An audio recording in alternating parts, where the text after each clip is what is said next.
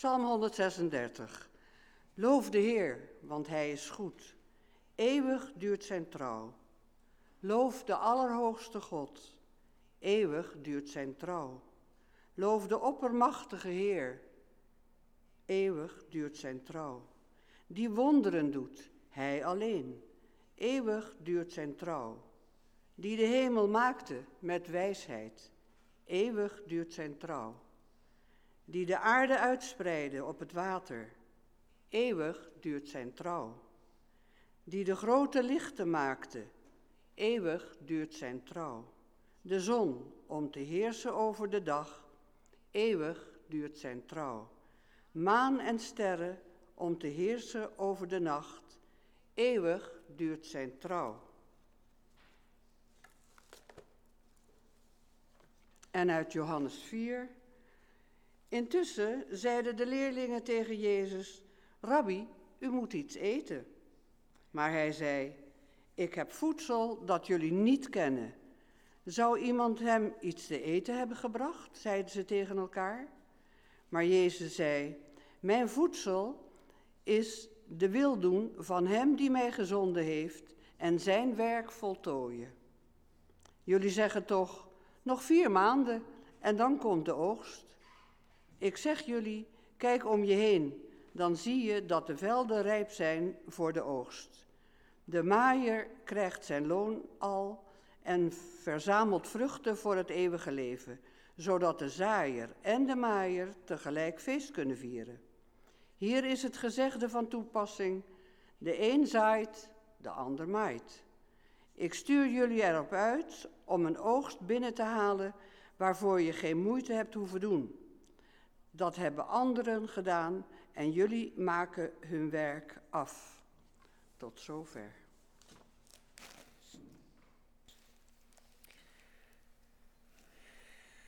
Lieve mensen, lieve gemeente van Jezus Christus, broers en zussen. Ik weet niet of u en jij een beetje bekend bent in Getsewoud, maar ik kom er regelmatig.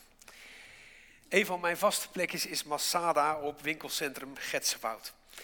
Nu kan ik best op meerdere plekken er parkeren, maar ik vind mijzelf eigenlijk iedere week wel weer vanaf die rotonde van de Componistenweg zo de Venneperweg op. En dan moet je als het ware in een soort vluchtstrookgebiedje de Venneperweg weer even oversteken. En dan kan je het parkeerterrein op. De meest onoverzichtelijke plek om dat parkeerterrein te bereiken. Want van rechts komen de auto's van een heuveltje, zodat je ze op het allerlaatste moment ziet. En van rechts komen ook de fietsers en scooters van onder het heuveltje vandaan, zodat je die op het allerlaatste moment ziet. Maar goed, ik neem altijd mijn tijd en mijn rust. En pas als er echt niemand komt, steek ik over. Beslist, doch kalm. Maar van de week ging het dus bijna mis. Net toen ik dacht dat ik veilig kon oversteken en al halverwege het fietspad overkwam, zoefde er een brommer of een scooter vlak voor mijn motorkap langs. Nog zo goed gekeken. Die middelvinger zag ik dan weer wel. Maar zo zie je, zo kan je zomaar een situatie inschatten, denken dat je de boel in het snotje hebt en er toch flink naast zitten. Nou, in dat kader heb ik even een filmpje meegenomen. Gewoon om even voor u hier allemaal een beetje aan datzelfde gevoel te proeven. En niet alleen dat gevoel wat ik had op dat parkeerterrein van de week, maar ook dat gevoel van de discipelen daar in de woestijn bij Sigar, waar we net over lazen. Dat gevoel van denken dat je de situatie goed inschat en er vervolgens achter komen dat de werkelijkheid ook nog iets heel anders laat zien. Nou, we gaan een filmpje kijken van 2 basketbalteams. En het filmpje begint met de vraag om te kijken naar hoeveel passes het witte team maakt. Dus hoeveel keer er tussen het witte team de bal heen en weer gaat. Nou, let op, het is maar een kort filmpje. Johan.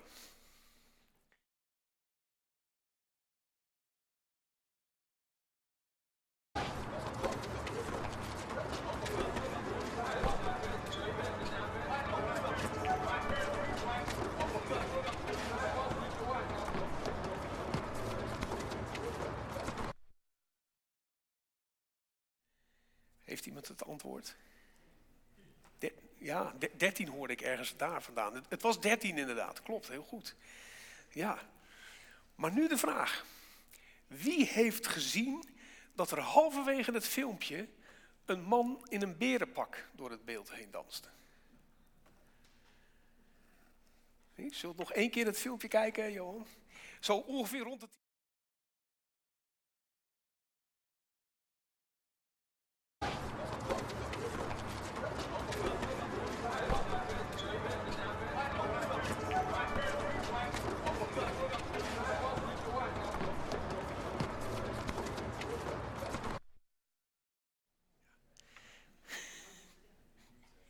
Niet heel scherp, het was een beetje donker inderdaad.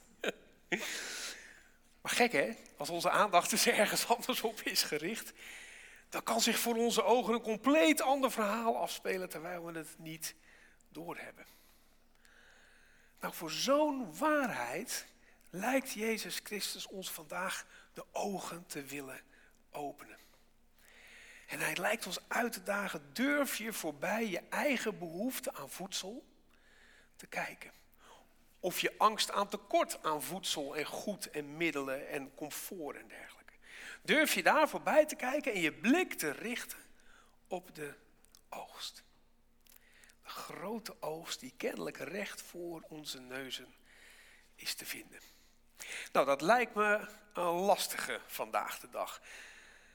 Ik weet niet hoe u zich voelt de afgelopen dagen of weken, maar we lijken van de ene crisis in de andere te rollen. Net nu we dachten, nu kunnen we weer eens lekker gaan oogsten, komen we in een situatie waarin we tot onze onthutsing ontdekken dat er een plek is in onze achtertuin, de achtertuin van Europa, waar de boeren op dit moment niet eens kunnen zaaien, laat staan oogsten. En dat ons dat ook beïnvloedt op allerlei manieren die ons ten diepste beangstigt. Op een iets ander niveau komen de discipelen in een soortgelijke situatie. Een waarin ze eigenlijk weinig oog hebben voor de context, maar vooral erg met hun eigen blik naar de zaken kijken. Vergelijk het met het verwijt dat we ons de afgelopen weken allemaal maakten, waarin het klonk dat Nederlanders zich drukker maken om de prijs van de benzine en het gas dan om de prijs van oorlog. Nou, dit is de blik van de discipelen op dat moment wat we lazen uit Johannes 4. Ze zijn in Sigar. Dat hebben we niet gelezen in de schriftlezing, maar dat kunnen we een stukje eerder in Johannes 4 opmaken. Staat in zo ongeveer Johannes 4 vers 3 tot 5. Daarin staat dat Jezus Judea verliet op weg naar Galilea. Dat hij daarvoor door Samaria moest en zo in de stad Sigar kwam. Nou, dat moest is een belangrijk woordje. Want een Jood zou in die tijd toch echt alleen door Samaria heen trekken als hij echt niet anders kon. Joden en Samaritanen hadden niks bij elkaar of in elkaars land te zoeken. Vers 9, Joden gaan namelijk niet met Samaritanen om. En dat gevoel was geheel wederzijds. Er waren gewoon echt spanningen tussen die twee volken. Ze mochten elkaar niet. En een en ander blijkt ook wel als je wat dichter op die naam Sigar gaat en daar wat dichter naar kijkt. Zeer waarschijnlijk was Sigar niet de echte naam van het stadje waar ze waren, maar een scheldnaam die de Joden eraan gaven. Dronken betekent het. De stad van dronkenlappen. Zo noemden de Joden die plaats in die tijd. Een naam waarin niet verholen minachting in doorcijpelt. En de leerlingen die gaan dus hooguit die stad in, zoals er ook staat in vers 8. Zijn leerlingen waren namelijk de stad in gegaan, alleen maar om er eten te kopen. Meer niet, zo snel mogelijk weer weg. En dan, als ze terugkomen en wij ook langzamerhand het gedeelte benaderen dat we net lazen, dan zien ze dat Jezus in gesprek was met een vrouw. Een Samaritaanse vrouw ook nog. En de hele stad, die stad vol heidense dronkaards, is ook nog eens uitgelopen om die Jezus te zien. En de leerlingen, dan komen we eindelijk zo ongeveer bij vers 31, die zeggen verbaasd en misschien wel verbijsterd: Ja, maar we zouden toch alleen even wat eten halen en dan weer snel weggaan? Nou, dat is het moment waarop Jezus wijst op de spreekwoordelijke man in het berenpak. Zie je dan niet dat hier een hele andere honger speelt dan jullie lunchtrek? Jezus' eigen honger en dorst naar oprecht geloof en zoeken in geest en waarheid is gelest door het gesprek met die vrouw aan de put. Maar de discipelen die begrijpen gewoon niet hoe hij er zo verkwikt bij kan zitten. Hun blik ziet immers alleen die heidense vrouw uit die heidense stad in die heidens hete woestijn.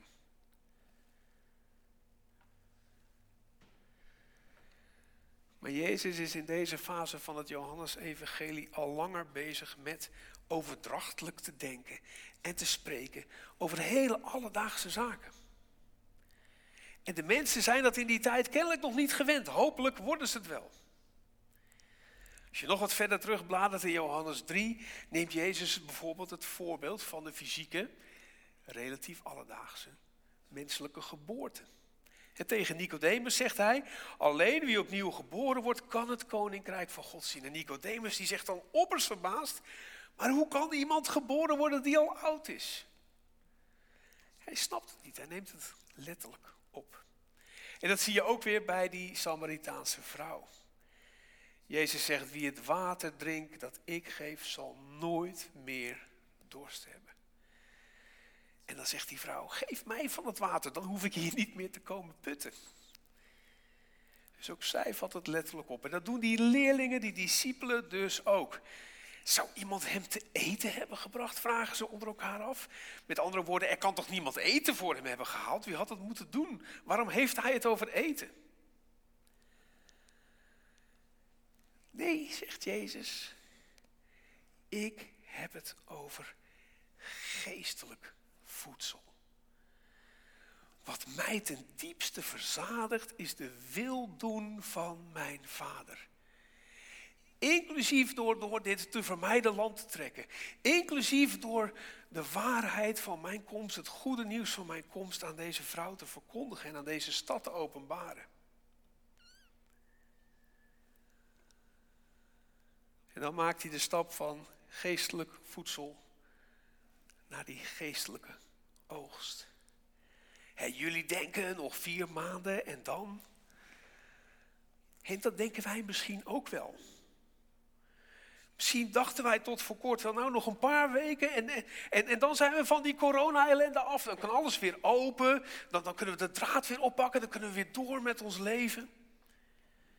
En nu woedt er een oorlog heel dicht bij ons en breekt die oogsttijd als het ware weer niet aan. Sterker nog, we moeten weer inbinden. We worden bang en benauwd van zoveel dreiging, zo dichtbij. Zij het van een andere orde dan eerst, maar het gevoel is hetzelfde, dat ons leven daardoor wordt bepaald en gekleurd.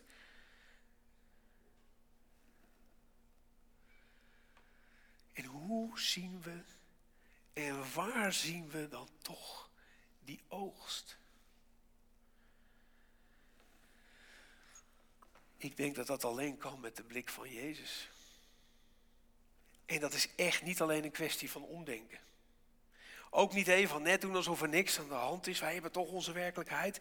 En zeker niet een van die en die puntje, waarheid.nl. Het is de blik van diep verlangen om het goede nieuws van Jezus' komst te delen met wie er dan ook op je pad komt en waar je je ook bevindt.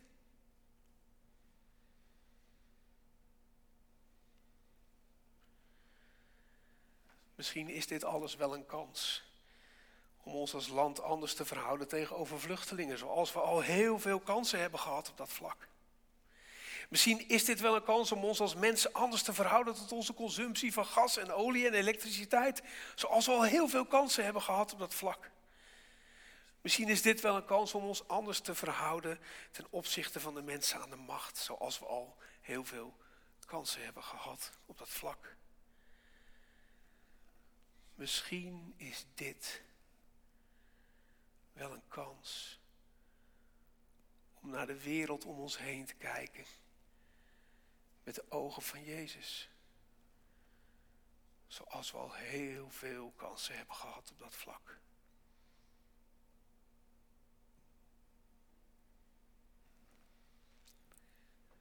Men zegt dat Jezus in vers 36 een woordspeling maakte. De maaier krijgt zijn loon al, lezen we.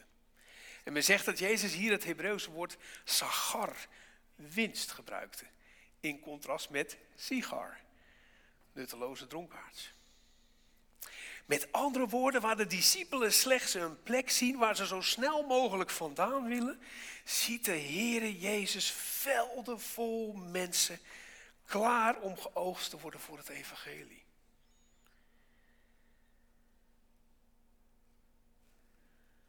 En de vraag voor ons vandaag en morgen en in de komende tijd is dan misschien ook: zien wij die velden ook? Nou, hier in de Haarlemmermeer zien we ze gelukkig volop. En we hopen en bidden dat ze dit seizoen weer mogen groeien en bloeien en opleveren en voortbrengen. Maar zien we die geestelijke velden ook die Jezus bedoelt? Juist als we denken dat het maar een woestijn is waar niks meer groeit, laat staan dat er iets geoogst kan worden.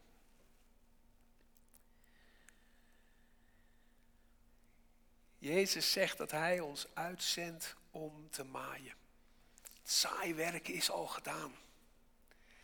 Wij mogen oogsten van de arbeid waar we geen moeite voor hebben gedaan. Ondanks alles. Ondanks het woelen van de wereld. Ondanks onze blik. Mogen we oogsten op de akkers van die God van Psalm 136. Hij die goed is. Hij die wonderen doet. Hij die de hemel maakte en de aarde uitspreidde. Klaar om geoogst te worden door maaiers met de blik van Jezus. Laten wij ons in deze tijd en op dit moment inzetten om de vruchten van het eeuwige leven te verzamelen. Misschien dwars tegen wat onze blik waarneemt.